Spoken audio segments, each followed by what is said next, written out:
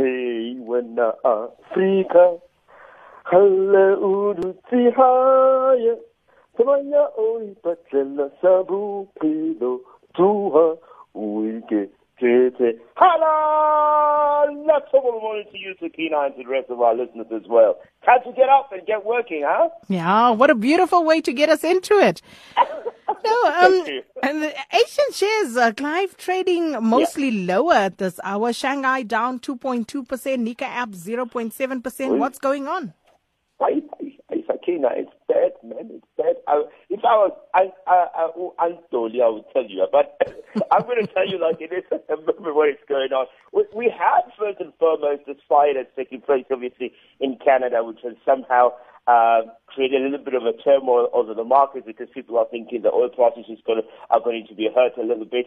And then we had the exit of the Saudi Arabia's veteran oil minister, Ali Al-Naimi, who also was trusted very much within the circles of OPEC, that he can actually stir on and bring together these nations, including the likes of Iran, which is supposed to join part and parcel of the OPEC organization, which is what's been at play till last week.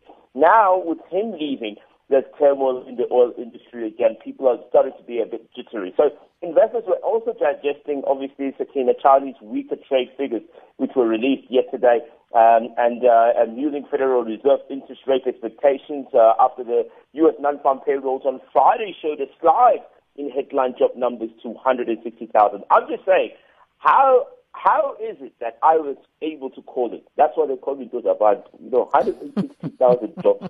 By the way, Sakina, this is the reason why the Asian markets this morning are really a little bit under the blanket this morning. They were down. If you look at the S&P ASX 200 index, effectively unchanged.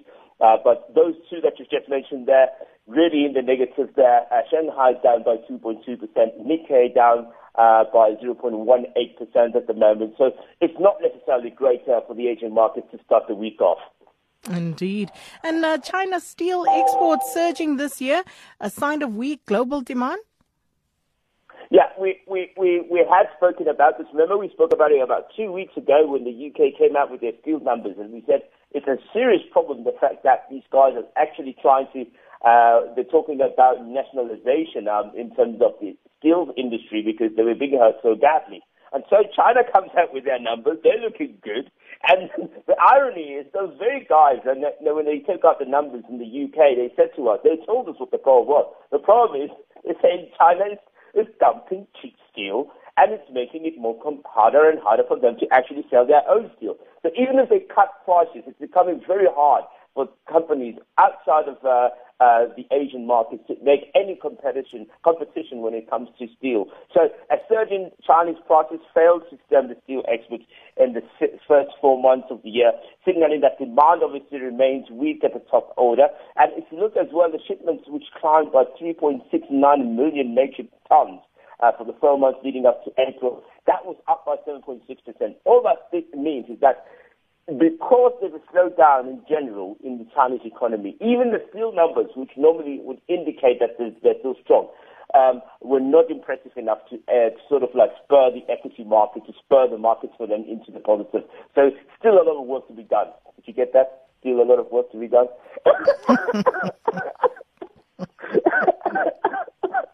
Unfortunately, I woke up this morning, but just I just want to squeeze in another story here. Two medical schemes are set to merge, Bonitas and Liberty, and this would be the biggest transaction in the industry, wouldn't it? Well, it would be. I mean, we know that Liberty has been, fortunately, under a lot of trouble, Sakina, to continue with their adequacy ratio to make sure that they have the sort of clients. There's a reason why that is as well, is that it's becoming more and more hard for these medical schemes to keep running because competition is right, and members have been falling a lot, Sakina, because of loss of jobs, increments in other things. When people see that, I don't know why, the first thing they think of is their medical aid. So when you think about your salary, the first thing people think of getting rid of, if they can actually cut and save money, is medical aid and insurance products like your life covers and all those. They cut down on those policies. And then what that means is that obviously these guys have less and less clients.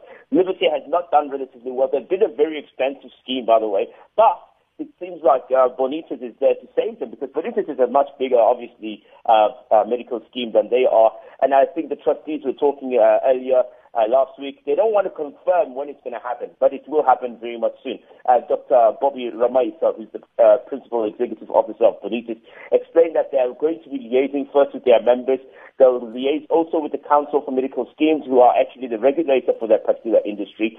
But it's exciting news, I suppose, I think, and maybe I'm wrong, but I think it's good news for the members who belong in these medical schemes, because maybe they might just get a saving from the fact that there's economies of scale that's going to take place here. So there'll be less to spend. So there'll be more people to draw these installments from, and that means obviously that the saving will be trickled back to their members. And hopefully they can explain it this much easier, and so that the members can understand that they're going to be saving a bit more money.